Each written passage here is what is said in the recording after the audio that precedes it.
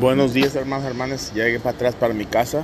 Fue un tremendo viaje en sur de Corea. Estamos haciendo un internship. Si alguien quiere ir unos 3 meses del otro año, vamos a tener gente. Ahorita tenemos 3 muchachas allá están de internship. No sé cómo dice esa palabra en español. Para aprender de misiones para la Corea. El verso es Salmo 28:7. El Señor de su fuerza y mi corazón. Yo confío en Él con mi corazón. Él me ayuda, mi socorro. Mi corazón está lleno de gozo y canto con canciones y dar gracias. Amén.